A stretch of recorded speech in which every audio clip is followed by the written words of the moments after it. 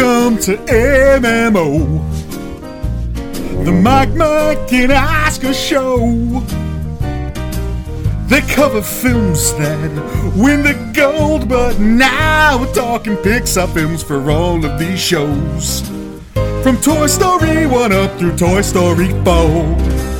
This is the MMO, the Pixar Rewatch Show. You know the intro by now, and we're back. Welcome once again to another episode of Mike, and Oscar, covering the Pixar series rewatch. I don't know what episode this is of ours. 3? We have way too many series and big things going on. Right. That for me to keep track of. But this is another entry into the Pixar series rewatch. We are covering, technically, the Incredibles movies as a whole today, except that we already did a lot with the Incredibles 2 in last year's Oscar Sprint Profile, doing our regular Oscars and Academy Award work. So Mike's going to have to fill you in a little bit about that and why we're only concentrating on Incredibles 1 today. But I am your co-host, Mike 1. This is co-host also Mike. Also, Mike, we're one of the few pods in the known world that did like the deepest of deep dives on The Incredibles 2. It was one of our favorite movies from last year, and we did an Oscar Sprint Profile on it. We did a category overview of the Best Animated Feature category at the Oscars, yes. all those nominations. And we talked about it like 10 different times. So what I'm going to do is going to put that OSP on our Pixar playlist, and we'll make allusions to Incredibles 2 today, but we're going to focus on Incredibles 1. Yes, and that's going to be the crux and the main portion of this. So for this Pixar series rewatch, technically covering The Incredibles, mostly just focusing on Incredibles 1. You'll have some Incredibles 2 stuff sprinkled in there. But if you have not joined us yet for any of the Pixar series rewatch, what you want to know about these is that they're similar to our Oscar Sprint Profiles, in that we have a non-spoiler half and a spoiler-filled half. The non-spoiler half, though, we go mostly, you get the cast and crew, you get the regular box office stuff, but the biggest portion that makes it stick out is that we're going over the history of the Pixar company. Right. Every one of these movies, we will give you a snapshot of where the company of Pixar is in their growth and at what these a points. Company. What a company. Yeah, they've done okay for themselves over the years. They make me envious, all their, behind the scenes footage. Oh my God, I want to just, let me just work as anything. I'll take out the garbage. It's people. Well, you can't. They have to have robots by now doing. They that have for robots. Them. They have Wally taking out the garbage. I will assist Wally. I will polish Wally, the robot. You're under Wally. I'm under Wally. I'll polish him. They are people that are infinitely more talented than any of us could ever hope to be at anything else. But they will have a spoiler warning to let you know that the spoiler section is coming. When we do the spoiler section for these Pixar rewatch episodes, we try to get into like the emotional investment of it. We go by the 22 rules of Pixar screenwriting success that Mike has been going through. Every movie coming out with one different rule that has been well known around these screenwriting circles. And this one will classes. have 2 rules because we're taking into consideration both movies. Right. And we also get into what made us all mushy and sobby and heartfelt and feeling good, what made us swallow our happy pills with all these movies, what we liked, disliked, etc., etc. That's all in the spoiler section. So if you've not seen The Incredibles yet, either one of them, do not worry. This is all non-spoiler for this half coming forward, and how we start the non-spoiler section for both the Oscar Sprint Profile episodes we do and these Pixar series rewatch episodes is Mike's going to go through the cast and crew. Yeah, real quick, written and directed by Brad Bird. Who? Brad Bird. I want to go on the Peter Griffin rant with the bird is the word, but I'm not going to do it because I know I thought you were going to say like cousin of Larry. Yeah, that's terrible. That's even worse. Brad Bird helmed The Iron Giant, Ratatouille, Mission Impossible, Ghost. I want to say Gross Protocol every time. It's Ghost Protocol. One of those movies is not like the other. Correct. Yep. And, of course, Incredibles 2. He also wrote and directed the flop that was Tomorrowland. I did not see that, Mike. Did you see that? No, not at all.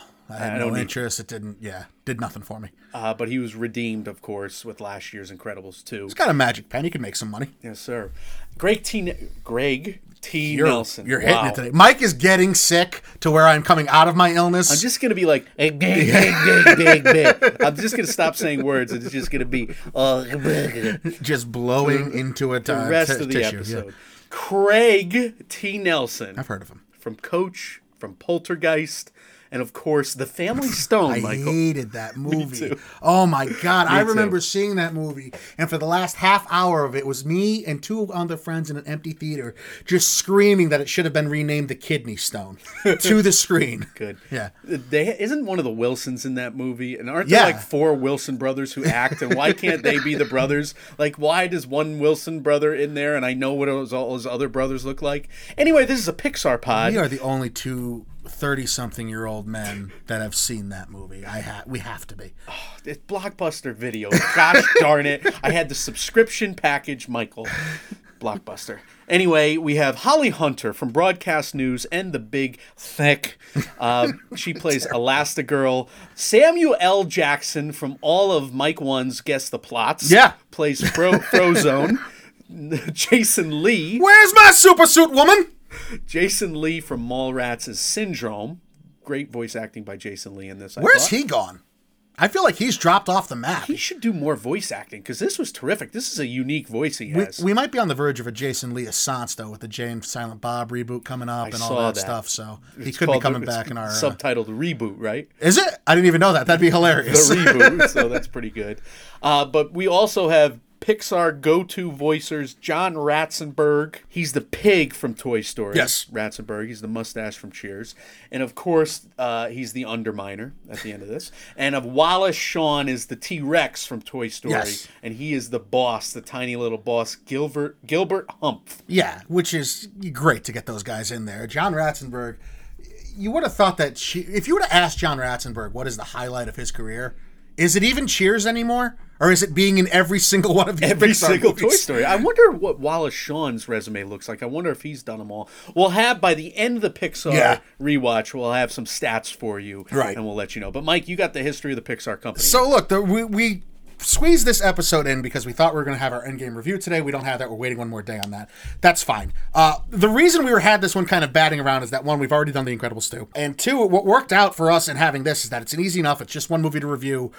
This actually just also happens to have, at least from what I could find in research, one of the easier backstories with the Pixar company, because we're still a standalone company. We're not purchased by Disney yet.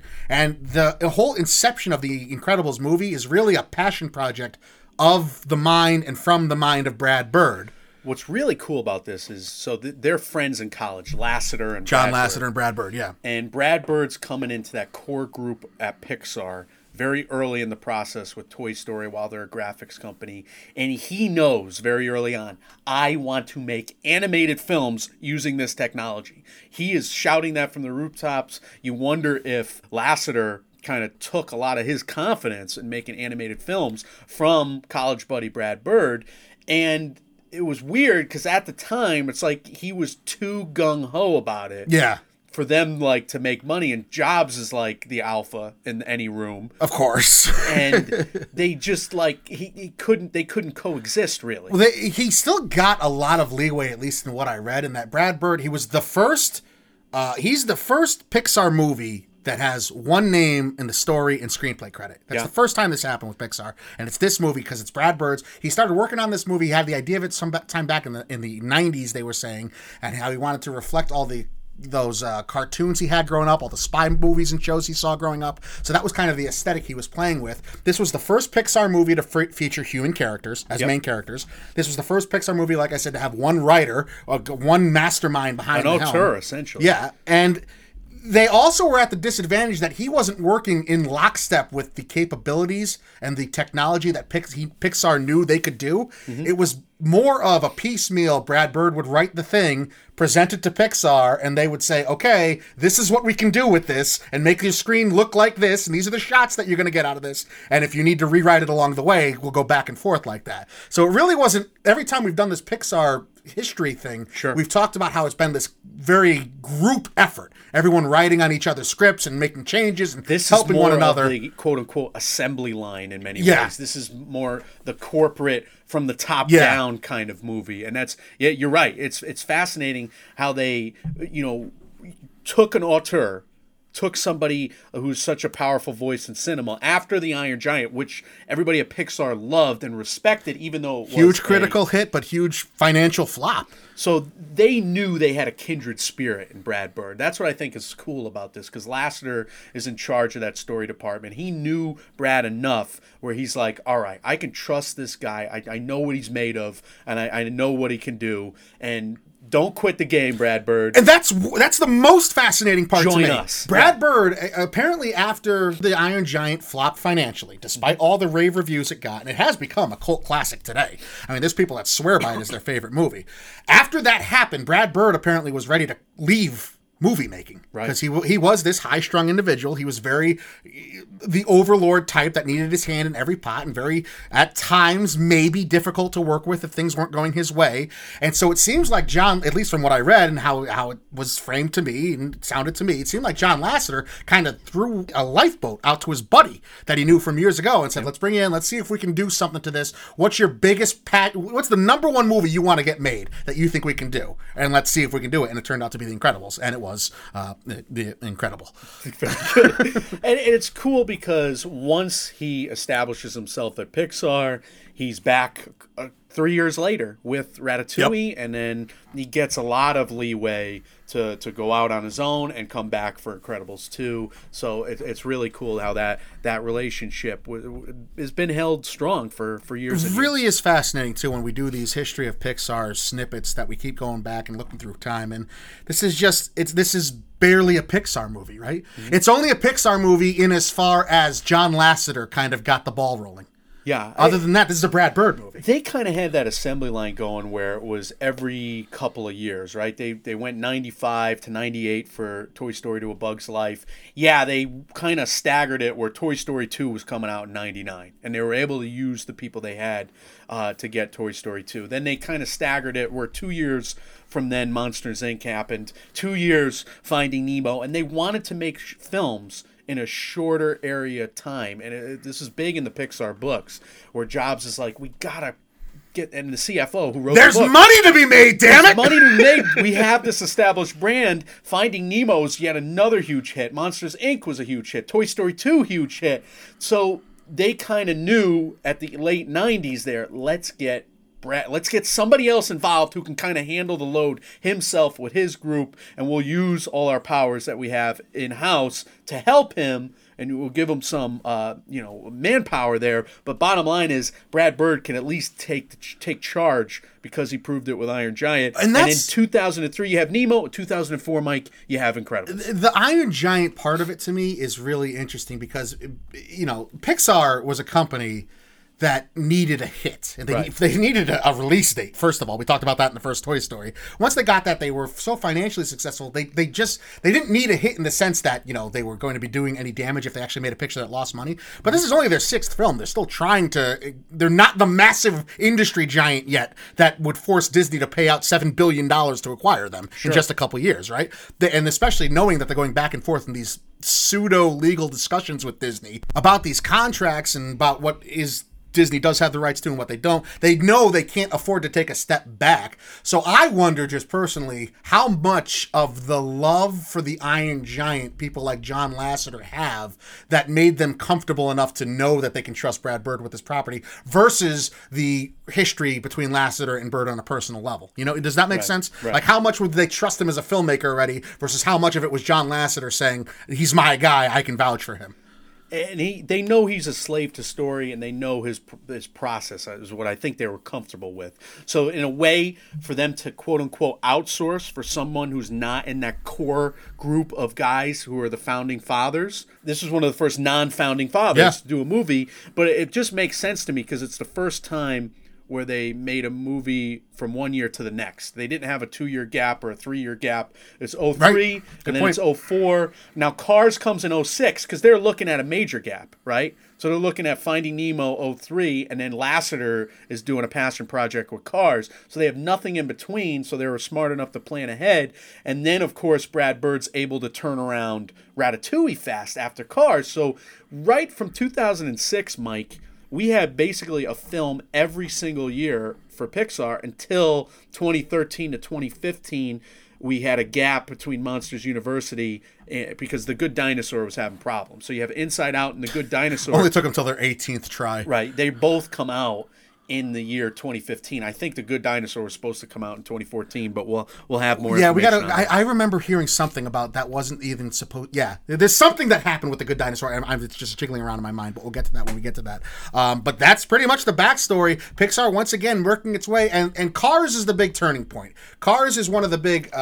When Pixar had to renegotiate deals with Disney, yes. When Pixar was going to be acquired by Disney, that's kind of where everything changed in this dynamic. This is one of the Incredibles 1 is one of the last movies where this is still Pixar working as basically a conduit of Disney's, not quite acquired by them yet.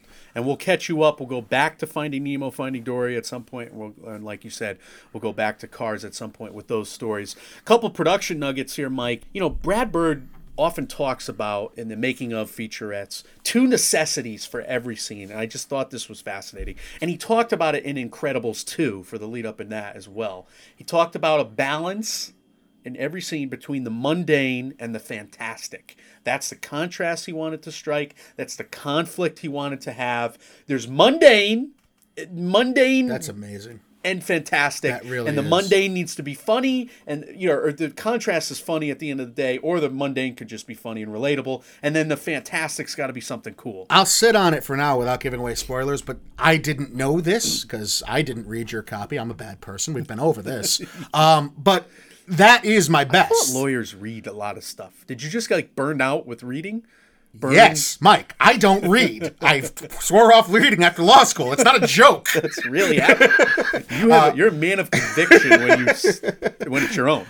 That's my highlight. My best when we get to best and spoilers is going to be playing off that because of the family dynamic of these superheroes. I didn't know that was what he's concentrating on, but having known that now, it makes a ton of sense, and it also jumped off the screen. But my other production nugget is simply just to tell all you folks, I'm going to have a lot of production nuggets throughout this episode because I watched the DVD extras, and I had a two-disc DVD set there. I watched the whole second disc, other than the short films, which I probably should have watched. But there's short films on there because there's a Jack short film. I may go home and watch that now because now I'm excited. But you have a 27-minute making of featurette, which you can also find on YouTube. And then there are little vignettes that time up to 40 minutes, and it's each production group, production design, costume design, story, music. I think they're the same videos as on the Pixar website. I'm not positive. I didn't have the DVD to my disposal, but they have those little movies on the Pixar website as well. So many pearls of wisdom in there. I loved it. I loved every second of it. So, Mike, you got some specs here. Yeah, let's talk about specs for The Incredibles. Again, we're talking about just The Incredibles 1. If you're interested in the specs for The Incredibles 2, you can go back and listen to our Incredibles 2 Oscar Sprint profile from 2018. The Incredibles, written and directed by Brad Bird, who had a history with The Simpsons and the animated film The Iron Giant, like we said, before coming over and into the Pixar fold here. This movie debuted October 27th, 2004 at the BFI Festival in London. It went on to have its U.S. debut a couple days later, November 5th, 2004. A 115-minute runtime on a PG rating. We're not in G territory anymore. Nice. Which is one of the first things I noticed as well, because we're dealing with bullets and guns and really adult themes throughout this movie. And death. Yeah. So we're not in G-rating country anymore. Music was done by Michael Giacchino, who apparently J.J. Abrams picked up for Alias after hearing his work that he did on soundtracks for video games. So follow your dreams, children. It could lead you to open doors. That is cool. Editing was done by Stephen Schaefer. Cinematography by Andrew Jimenez, Patrick Lynn, and Janet LaCroix. This is Pixar's 6th film, like I mentioned, but the first to have a single writer credited to the screenplay and story, as this had developed into a sort of passion project of Bird's since the early 90s. I told you about all this in the Pixar company history. There was a ton of pressure on this film to do well, which it did. An 8.0 IMDb rating on nearly 600,000 reviews and ratings. That's a good sign. A 97% certified fresh Rotten Tomato rating on 241 critic reviews, only 7 of those 241s being rotten. Surprisingly, though, for those numbers, 75% audience score. Want to guess how many user ratings went into that audience score, Mike? 1 million? Okay. Close? Is that your guess? That's my guess. 32 million. Woo! 32 million reviews in the audience score, but it is a 75 on Rotten Tomatoes and a 90 meta rating. Much of a critical success, though, as this film was, it was arguably even more of a financially successful film. Incredibles had a budget of $92 million, which is actually a step down from the budgets of the earliest Pixar films in the $110, $115 million range, but still quite substantial, obviously, and they made their money back in spades to the tune of a $633 million worldwide box office, 261 of that 633 coming domestically, including a $70 million opening weekend, which again sounds like pennies now because we had a $1.2 billion opening weekend with Endgame, but $70 million is good for any movie. Definitely. It was good for the 5th highest opening weekend of 2004, and 5th is also where the movie would finish in terms of highest grossing movies of 2004 domestically. Not too shabby. However, Pixar would once again fall victim to DreamWorks' Big Green Ogre, as Shrek 2 kept The Incredibles from being the highest grossing PG film of the year and the highest worldwide grossing film of 2004 as well. Both of those went to Shrek 2, making nearly $1 billion on its way. Shrek 2 was good. Well, Shrek 1 was good. Shrek 2 was good. The Incredibles would have the last laugh, though, don't worry. Redemption would finally come in terms of Oscars for Pixar over Shrek, as it was The Incredibles who left the stage that night with 2 golden statues for Best Sound Editing and Best Animated Film, vanquishing Shrek back to his swamp. I'm still fixated on the amount of Rotten Tomato reviews. 32 million. That's not 32 bad, million. huh? And then 600K. 600,000 IMDb, yeah. People got out there to, for whatever reason, whatever motivates someone to go to an internet website and rank a movie, this movie had it. And Rotten Tomatoes is doing it right. We gotta take a page out of their book somehow. When we start our own website, which is never coming but also coming soon. 20 ?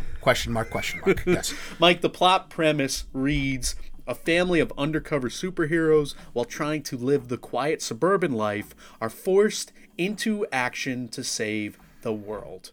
So we have the mundane and we have the fantastic that premise. Goes in line with that idea, sure. Okay, do you remember your expectations? When was the first time you saw Incredibles 1? Let's start there. I saw it with my family at the Trumbull movie theater. Back in 2004 when it debuted? 2004.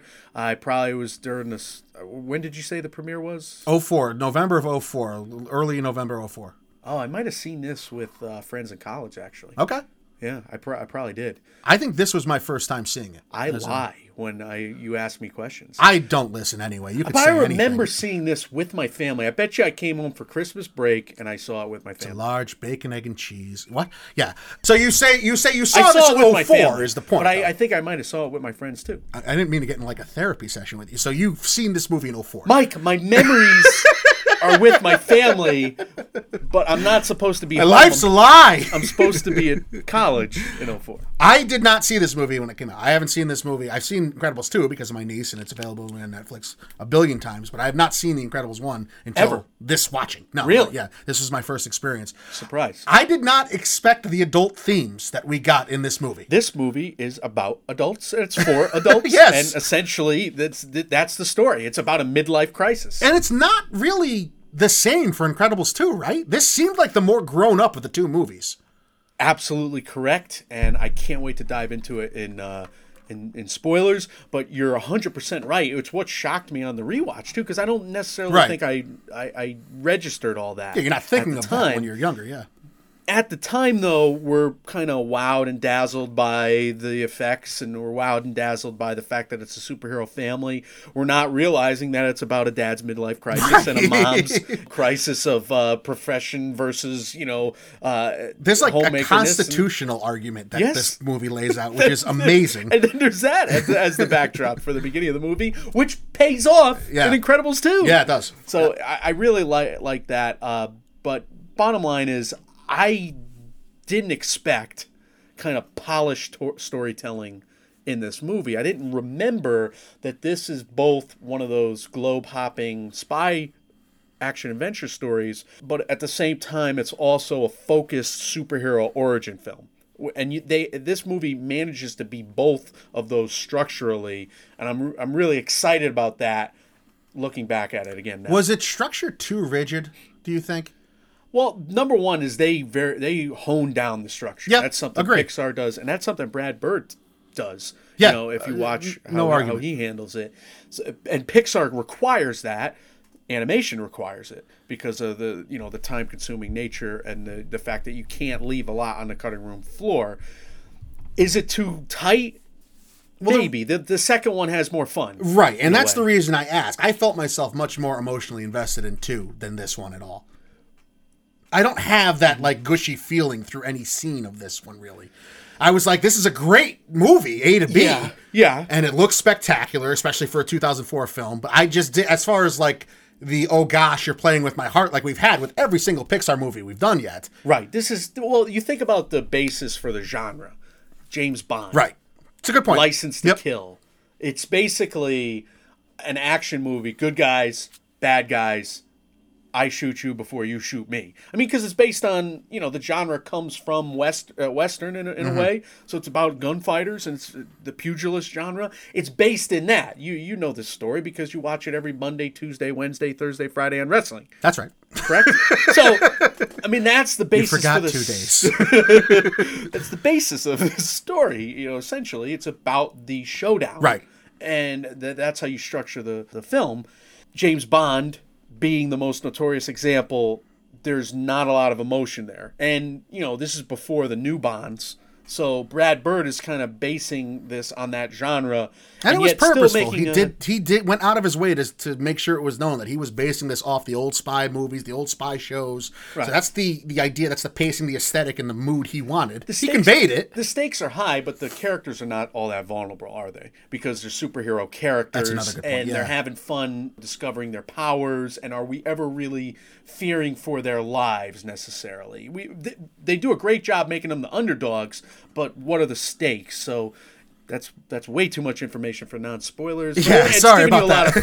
It's giving you a lot of feel. I guess those are our script thoughts. But let's get into production values because some of these are fun. Like the retro future production design is wacky. You have basically what a baby boomer would want as their immediate future in their greatest delusion, right? That's one of the quotes, I think it was on Wikipedia. A smarter person would have written it down for research purposes, but he said that he basically wanted to display the future that people thought they were going to get during that time of the 60s and 70s, and as the backdrop for this. I actually wrote that down. Did you? Why I wrote it down in script thoughts, I don't know. And the quote is this from Brad Bird. This film is set in a sort of alternative universe, mid-60s world. Yeah. It's meant to evoke the futurism of that age, but in a timeless way. Which he accomplished, I would say, with flying colors, because it kind of does give off that retro chic aesthetic every time you look at it. And it's fascinating because in the production design vignette,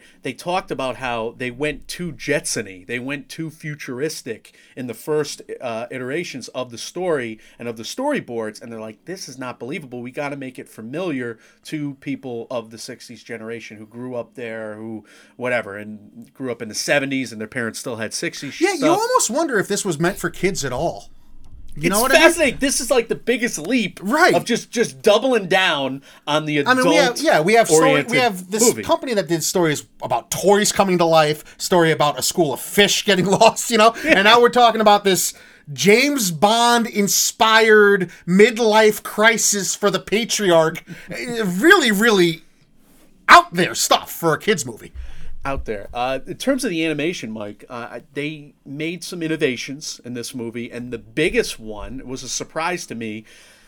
They said a year before this movie came out that long hair was quote-unquote theoretical. They could not figure out long hair. Yeah, they figured out fur, but long hair that actually moved with all the algorithms that was supposed to happen, they couldn't figure out how to layer it. It was hysterical to watch all the behind-the-scenes stuff because what the hair was doing, it was just like whatever electrocuted hair. Everyone was Medusa.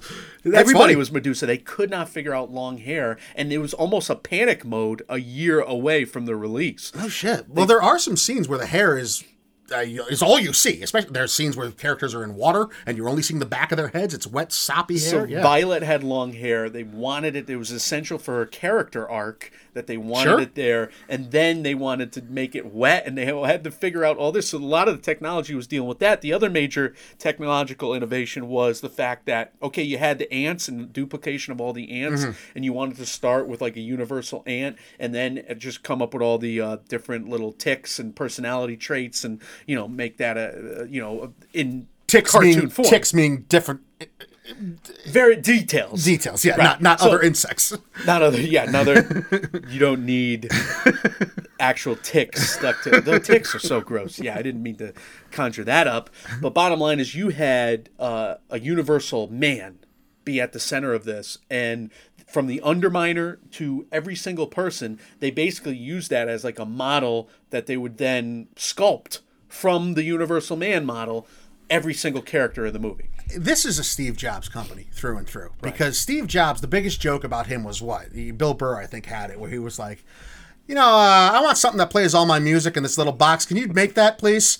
And so this is like the exact same idea. It's like, I want a movie with all these humans that can look like this and differentiate themselves. Just go do that. Make that technology for me. A program. Yeah. Right. It comes from the Universal Man paradigm. And then they're able to extrapolate it. I mean, obviously, they took it and they were able to animate and make it a caricature for the principal characters or the main cast. And that's something that was fascinating to me. Brad Bird says if you're an animation, then basically what you want to do is you want to make a caricature of every character that you have, because you're emphasizing the essence of the character in visual format, and that's what they do. I mean, Edna Mode is this tiny little pipsqueak with the biggest personality in the world. Yeah. Mr. Incredible has the torso, basically the shoulders of a silverback gorilla and the tiny legs. He's just one of those, and it's really funny, but they didn't want to go for realism, and they could have, because Toy Story 2, they went for realism with the Al character, the toy collector, and many close-ups. They could have gone for realism, but Brad Bird was just stringent on the fact that we got to make this look cartoony. We got to make these caricatures sell the characters to the audience. You had to give the kids something to go for, right? Like, I mean, this isn't a kids' movie, so you might as well make them at least look cartoony. Yeah, otherwise it's a Richard Linklater draw over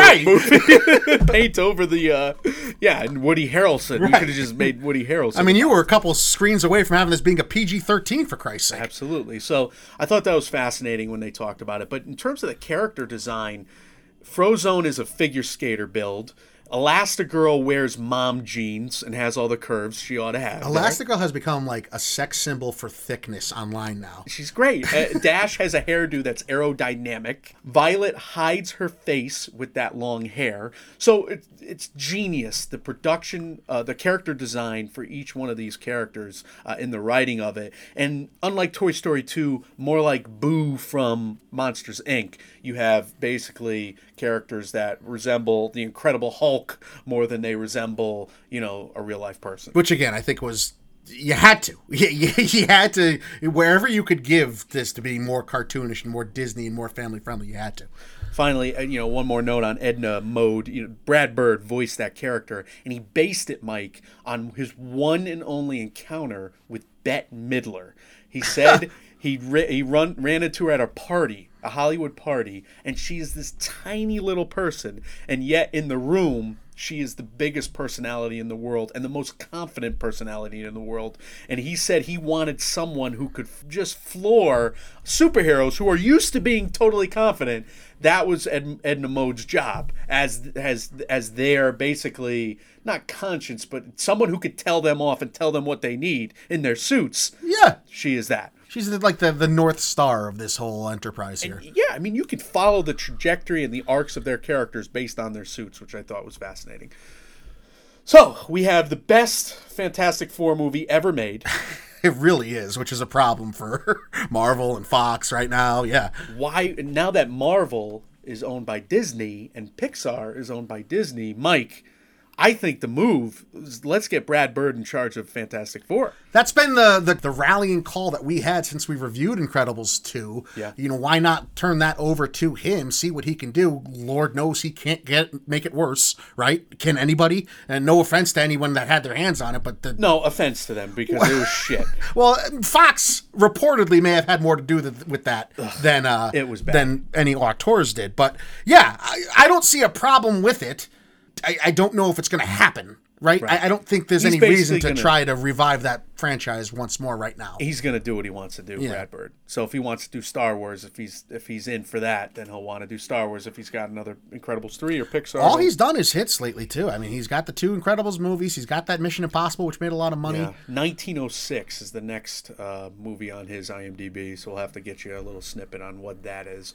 Mike, Oscar lens, you already hit it at the top of the show. I just think it's notable to point out we have this movie breaking through its sound editing, and if you watch those featurettes, I totally agree with this, because you basically have people doing the pots and pans thing, doing crumpling up paper, taking little baby shoes and pitter-pattering them on the floor for Dash's, running style, because he hits his feet so fast. You have these just performers who are just so talented, so ingenious, and they are giving you the sound effects for this film. And the sound coordinator, the guy in charge of it all, is like, the sound effects have to be good, but if they're too good, it'll take you out of the story. So I'm walking this tightrope. I love people like that. It was brilliant.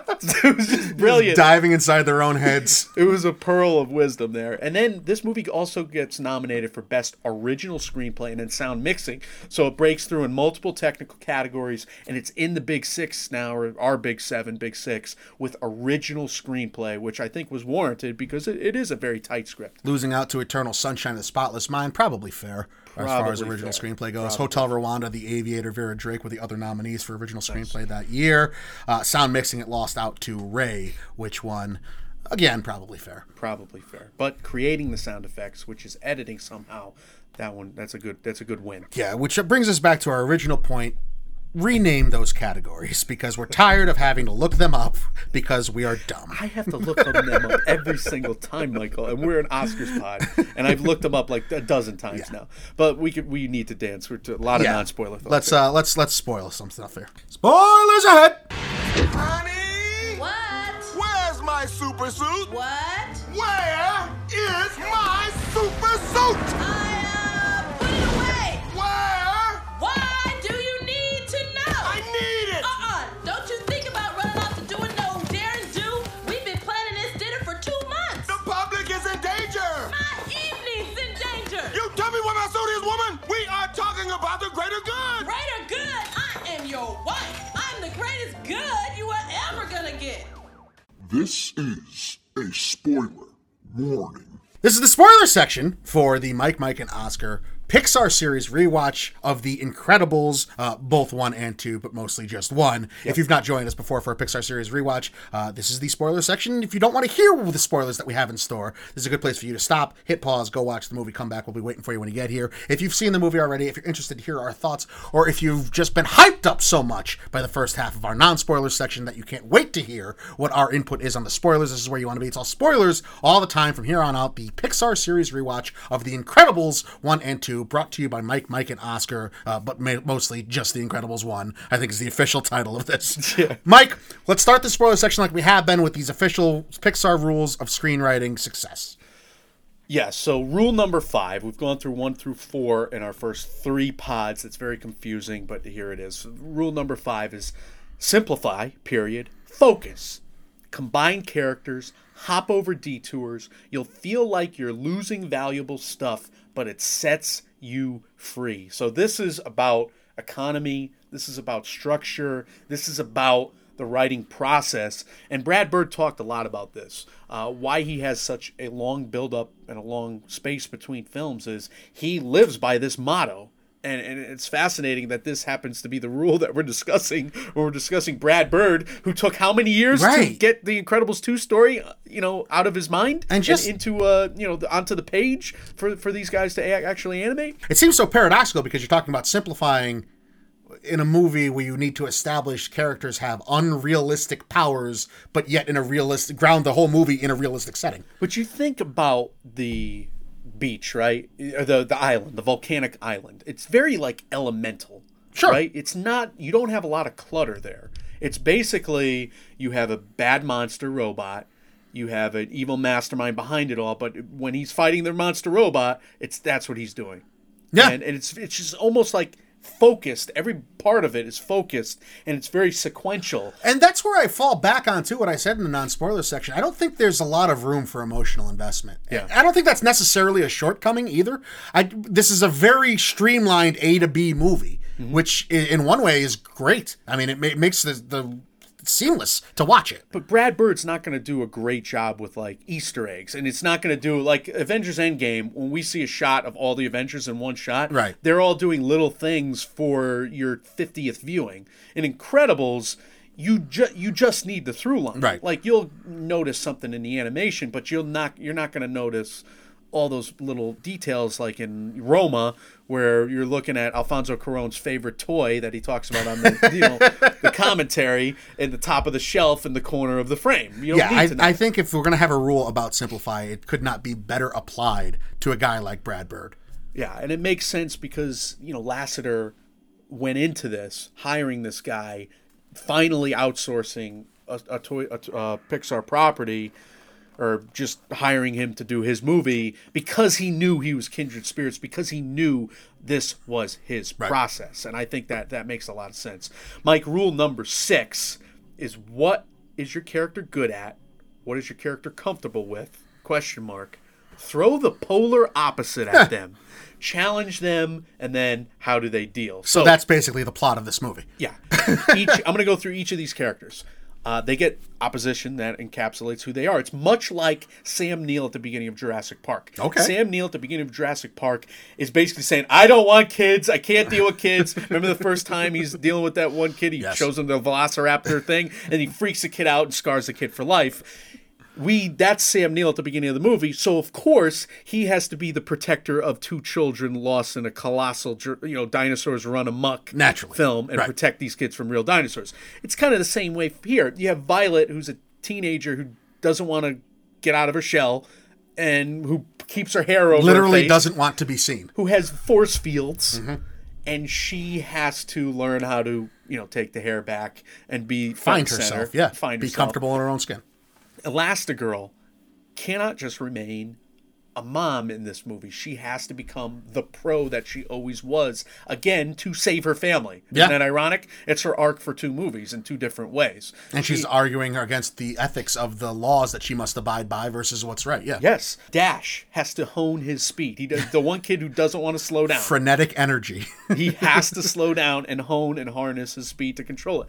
Frozone goes from enabling friend kind of thing, but basically he's hiding his gifts too, and his family's not supporting it. And in that B storyline, kind of encapsulates what all these characters are having to do. They gotta let their light shine. They gotta let their gifts. I can't believe I'm quoting song lyrics here. they gotta be superheroes again. Just let your love flow. Mr. Incredible is the most obvious example because at the beginning of the movie, what does he not want to do? The worst, he doesn't want to be a working stiff. And he has to be a working stiff. And then in kind of, the teamwork theme and the teamwork storyline, he wants to work alone. And he gets married. Then he has to have a family of superheroes.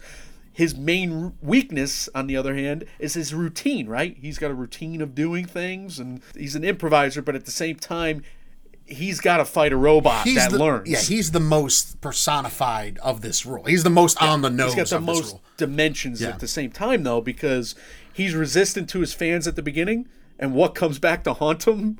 His biggest fan. His biggest fan becomes a supervillain that goes after him in a vendetta. And I just think that's brilliant. It's super clever. It's super smart. And, they sound like some of these rules we talk about, they seem like so passe almost, or so obvious, but when you really get down and parse through what you have on the page versus what you end up with on the screen, there's so much restraint that you could tell goes into something like this. I imagine this process, especially having Bird that worked on it for a decade plus by the time it hit the screen, he must have had cut down 2/3 of the fucking script that it must have. I'm sorry, I'm trying not to swear in these Pixar shows, but he must have cut down on so much of the script as it originally was. Fluffy. Use the word fluffy. To try and get to where we got to follow just these simple rules. Yeah, I mean, it boils down to the fact that he's a mentor hero, the father, Mr. Incredible. I think they do a better job of the parents being mentor heroes in the second movie, because you have a whole act in that second movie based on the kids becoming heroes in their own right. Yep. This movie kind of gives you a little bit of that, but the central relationship between the villain and the hero is that if he was a mentor to that youngster back then, the right way, he wouldn't have created a monster. Could have saved him. Yeah. No, that's a fine point. That certainly is a good point. And again, I will go back to, since we're going to go talking about heartbreaks and the emotional investment now, I'll go back to, I think, being so simplified, maybe overly so, to get the story on the forefront here, I didn't have heartbreak moments here. I don't really either. I feel at times, I think there's a powerful feminist statement at the very beginning, so watching Elastigirl kind of take a step back is kind of painful a little bit, and watching her suffer with the whole fact that she misconstrues the plot kind of sucks for a while. It's also sad to realize that Syndrome's killing all of his friends, his old friends, and that reminds me, because basically, Mike, what is this a metaphor for? This is a metaphor for adulthood. We used to be young and hip and awesome and muscular, and now we're old and fat. My dude, like and, that right there is sadder than I have felt watching this movie. So you're absolutely right. The implications of how cool and awesome we used to be, and how old and fat and not awesome we are now, and that everybody around us is dying and life is winning. So, and we're losing. Thanks, so Dave Gettleman. This is what's happening in this film via metaphor, and that made me sad. But I think the last thing was the kids have to hide their gifts, and the kids are kind of acting out because of it. It's played for gags with the teacher, which is very funny with Dash. Yes, I agree. But at the same time, with the young girl, she makes you feel a little something because she's very shy. I wish there was felt for more her. of that, because we only really had, yes, the only reason we know Violet is an emo teen is because she wears her hair down in front of herself and she's presented that way. Yeah, we but only really have the when- one scene of interacting with the guy she likes. Yeah, but Turtleneck turns and wants to give her a look, and she goes invisible. Right. And that's kind of sad. It is. I agree. I just wish we had more of that. I'm stretching, honestly. Right, that's I'm what I stretching mean. for But that's Harper. not to say there's not a lot I didn't like. I liked plenty about this movie. Okay. The family dynamic thing that you talked about in non-spoilers that Brad Bird wanted to put at the forefront, I thought it was spectacular how we have an everyday argument about what should our kids be doing, what can we be letting our kids do, the subtext of which being, are we being good parents, and whose way of raising children is more correct. I guess impactful or correct, to raise these kids. But while we're doing that, we're using our superpowers, and Elastigirl's getting taller and taller and shutting doors with her huge arms. Mr. Incredible's walking around all powerful. And they have powers that represent who they are. Right. And Brad Bird talked about this a million times. Elastigirl is like a mom trying to do 10 a billion things different at things, once and balance everything. The father is just the strong one, the provider, the big He's the shoulders. stereotypical And patriarch. he wants to attack things head on. And the son is just a mile a minute Ball too of frenetic fast. energy, yep. And then she has force fields. Right. She has, and then the baby, of course, is unlimited potential, which is one of the greatest payoffs in a while with Jack Jack at the end of this, Mike. So in terms of happiness, that's my number one right there. To have the finale rest in Jack Jack is like one of my favorite things of all time. That's the because closest I got to like a heartwarming moment too. I loved it. Number one, Jack Jack is adorable the whole film. Right. And this whole family comes together, and it reminded me at the end of Toy Story 2 in terms of the structural aspect of it. It's like a tack on. I forget what they call it, but bottom line is you have, at the end of Toy Story 1, you have the dog. We have a dog now. No, in this movie, it's Jack Jack has powers now. And Jack Jack has all these powers. Oh my God, can't you wait for the sequel? We're going to make you wait. 14 years, yeah. Decade and a half. So that was my favorite thing. How about you? What else you like? My favorite was really the interaction of the family. There's some visuals that are just over the top, spectacular as well. When Mr. Incredible is being chased through the jungle by Syndrome, I Syndrome love that sequence. overlooking the waterfall, I thought it looked unbelievable. And then when the family gets there, Yeah. just the innovations with the mom boat and the kid being the speeder feet. And I really thought it looked great when the mom and the kids were wet. I thought the hair, I actually noticed that. The reflection on the water looked so realistic. I thought the hair acted realistic. So to hear that they thought they were problems is kind of, how perfect do you want this to look to me? But I really thought there's really some stunning visuals. And again, you have to remember, yes, we all just saw Endgame, right? And we saw the fullest capabilities of where graphic FX and video FX are to this day now. This movie holds up, and this is 15 years away from Endgame, right? Like, you could play it at that time right now, and it looks just as incredible. Well, the Pun fact intended. is, it's they're caricatures. They're not going for realism, so you can kind of make cartoons Play look with good that at own any. I mean, space, yeah. Snow White still has its own unique look because that's the character. It's about the character. It's not about the realism, and that's why abstract art is better than other art. Van Gogh is better than, right? This is I learned in my art history class. Wow, really went in a direction I am not prepared for. Aesthetics. Anyway, it just dawned on me right then and there. Mike, I had a couple of other big moments of happiness. I'll tell you another thing. Fuck Michelangelo. That's correct. Mike, the fact that evil monologuing is a weakness for the villain, it just makes me really happy. Anytime a movie can like undercut its own genre and point out the tropes within itself in a genuine way like that, when You it's not got me forced, monologuing. yeah. And then the capes. Yes, The capes. yes, hilarious. Murder. How many superheroes in this movie, including the main villain at First the of end? all, everything about the Edna character. I want a movie of her. When she's got Elastigirl's dirty tissues and putting them, like shoveling them into her garbage can, Yeah. but the garbage can is an incinerator right in the middle of the kitchen. You just see the flames. I laughed so hard at that. Everything about her is just excess to the 11. That was my other major point of happiness, best scene. I mean, everything with Edna here is hilarious. Yes. And she's hilarious in this movie and then playing with Jack Jack in the next movie. My favorite scenes of that movie, Incredibles 2, is her sequence with Jack Jack. But I just love it because you got, like, she's the guy in the chair, right? She's the girl in the chair. Oh, yeah. And the fact that she is able to boss around these superheroes is hysterical with her height and her weight and her voice. And Brad Bird worked very hard to get that voice right. It's very funny. But again, it means a lot for the arcs of the story because those suits, I mean, it's right there in the suit, what these characters are supposed to do. And right there in her quote unquote Q role to outfit James Bond, or who's is it Q?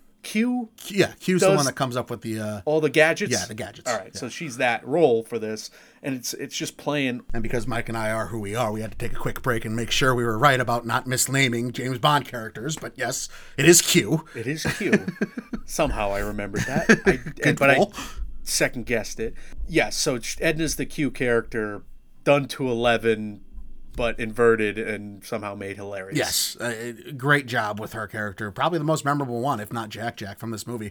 All right, let's talk about some downsides, Mike, before we get out of here. Anything that gave you pause or trouble? Okay, so this is a downside with a caveat because you have a group of guys making this movie, and there's females on the crew, but this is obviously a male gaze movie. You're making feminist statements from the male gaze, Sure. but this is a Mr. Incredible centric film. Even in the next movie, it's not from the female perspective, even though they do their best, right? And that was one of our little hang-ups with the second They at movie. least make her the hero in the second one, but yeah. it's all the concentration arguments is on the- are from right. the male point of, Right. from the dad's point of view. Like he is just nasty, just in terms of the arguments in the middle of that movie. That was just one off note for me in Incredibles 2. This movie, you have a lot of these, dad will recognize this about mom moments, and that's fun. And I just think they're owning the POV, which is something that Paul Thomas Anderson does. It's not something that Steven Spielberg has done lately. Like Steven Spielberg makes you think that he makes a movie about Meryl Streep in the protagonist role, like he gets women more than anybody. Like this is, I'm jumping on a female empowerment bandwagon almost, which gets me aggravated. Yeah. No, you're right. This movie at least owns it the same way Paul Thomas Anderson's like, I'm gonna make this from male perspective of the female, Which we character, ask for a and lot. that's fine. Yeah, we ask for that a lot. Don't act like you know what's going on inside a woman's head if you're not going to go the extra mile and hire them to be in the writers' rooms. Exactly. And we also advocate all the time. Every production should have a woman's POV in it. But that's the thing. On second thought, like, how about we get Incredibles 3 from a female director, or an Incredibles type movie from a female director? Because I'd be curious to see, because I don't think it worked great in either film. No, I think that's a great point. Elastigirl's perspective. Yeah. Both films are taken from, and they own it. So that's the caveat. It's taken from Mr. Incredible's POV. It's taken from the guy's side. I think that's a fantastic point, and I think you're right on, and I do agree that there's no reason that we shouldn't, especially if you're going to do the sequel a decade and a half later, in the era of Time's Up and Me Too, where's the female input? Yeah, I think that's a great point. My worst scenes, the one that bothered me most, just because I didn't expect it. We're on the heels of Toy Story. We're on the heels of all these Pixar-friendly kid movies. The first 11 minutes of this movie, we are introduced to constitutional issues, suicide, death, gun violence, politics and legislature, as well as the legal system. All done via the guise of a mockumentary. This is a movie for kids. This is what we're like. Okay, I cannot imagine taking my 5-year-old nephew and having him sit down and watch this when we see one of the first episodes. First things on screen we see is a real bad guy firing a gun at the protagonist. Well, the Iron Giant was pretty heavy too. I mean, you wonder That's why true. it didn't play with kids as an animated film, Right. but the critics gushed over it, and yeah, I mean, it makes sense. But you make a great point, because Iron Giant, I don't think, was a kids movie, quote unquote. Pixar is not in the business, especially in 2004, of making social commentary movies not for kids, They're but in for the kids. business of making kids Right. movies that adults also like. Right. This was an adult movie. This is a movie for the parents that they will take their kids to. Right. And then corporate greed and fiduciary responsibility is worked in. Workplace assault and violence is worked in. True. It's just like, Jesus Christ, man. All these heavy themes. Big Brother fixes it all. Right. It's like, what are we doing here? Like, he probably should go to jail for choking his jerk boss, but he does choke and throws jerk boss through multiple walls. And part of the reason that, I know we're tongue-in-cheek about it, but part of the reason it matters is because they did such a good job, like we keep saying, of streamlining everything, keeping everything grounded in real, as much reality, I guess, as you can when dealing with superheroes. Sure. That, you see the coworkers walking by as their boss is thrown through a wall, and they all look panicked and worried and stuff. It's like, okay. But it's also Brad Bird's view of corporate reality, where they're just trying to screw you over like little old ladies. They're trying to not cover a claim. How do we from a help little the insurance company, not the patrons? Yes. My God. So that's dark. Extremely heavy and extremely dark for dark. a quote-unquote kids movie. Surprised they got a PG out of it. But who am I? I'm not part of the MPAA. So. And then the villain gets sucked into a I couldn't believe turbine. that. I was like, when I was watching Syndrome fighting for his life, I'm like, how do they get out of this without showing a blood splatter? Because you just keep seeing a close-up of his face, close-up of the turbine. Jack's smiling face with Tarantino blood at the end.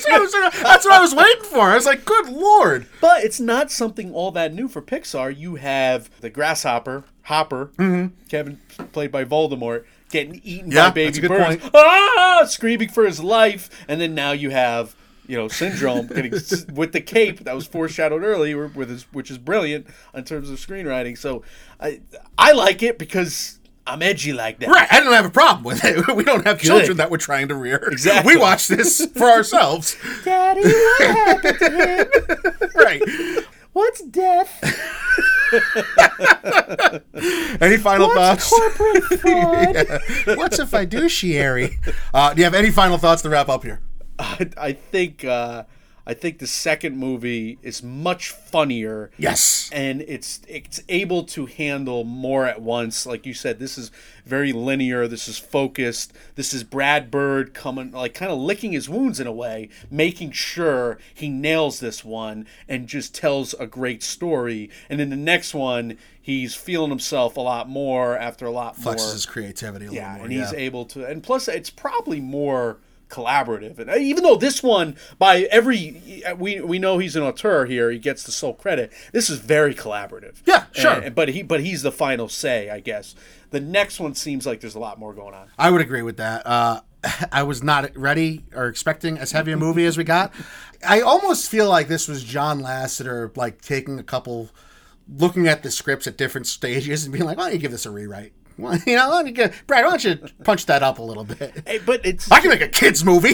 Think about the finale too, going in the city with the big ball, and you have the fan who's actually finally reliving his fandom, and he's the hero, and then his nightmare appears on screen. That's heavy too. Haywire, yeah, it's true. That's heavy too. The robot that he created to be smart is actually about to murder him, rips off his thing, and then the whole family. God is literally in the machine in this case. Yeah, yeah, It's heavy stakes. stuff. I loved it, but Yeah, little kids. I enjoyed it too. Kids I absolutely enjoyed it. It's just not a kids movie. It's where I land on it. If they made this in real life, Brad Bird said like he would want it to make this in real life. He wanted to make this a live action movie. That would be something. But he knew like once it was animated, he was just going to go off and give them all these unique animated things that I could never film. Right. Like with all the powers going Sure. wild. So that was the most fun thing for him and making it a kids movie, and that's probably why it sells as a kids movie.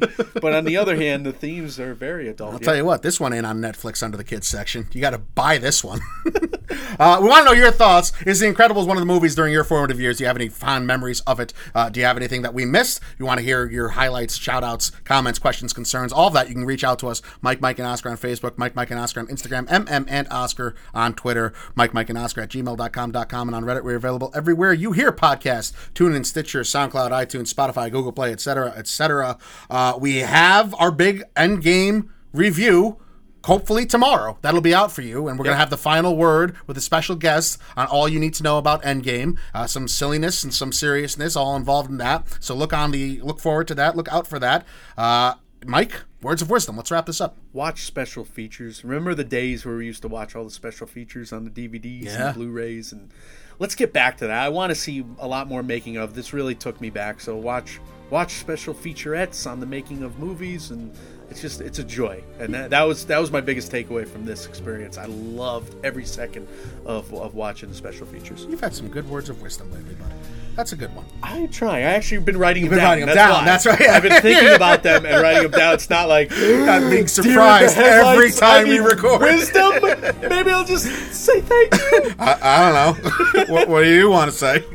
Yeah, it's literally pause. It's like, Mike, I got nothing. What's wise?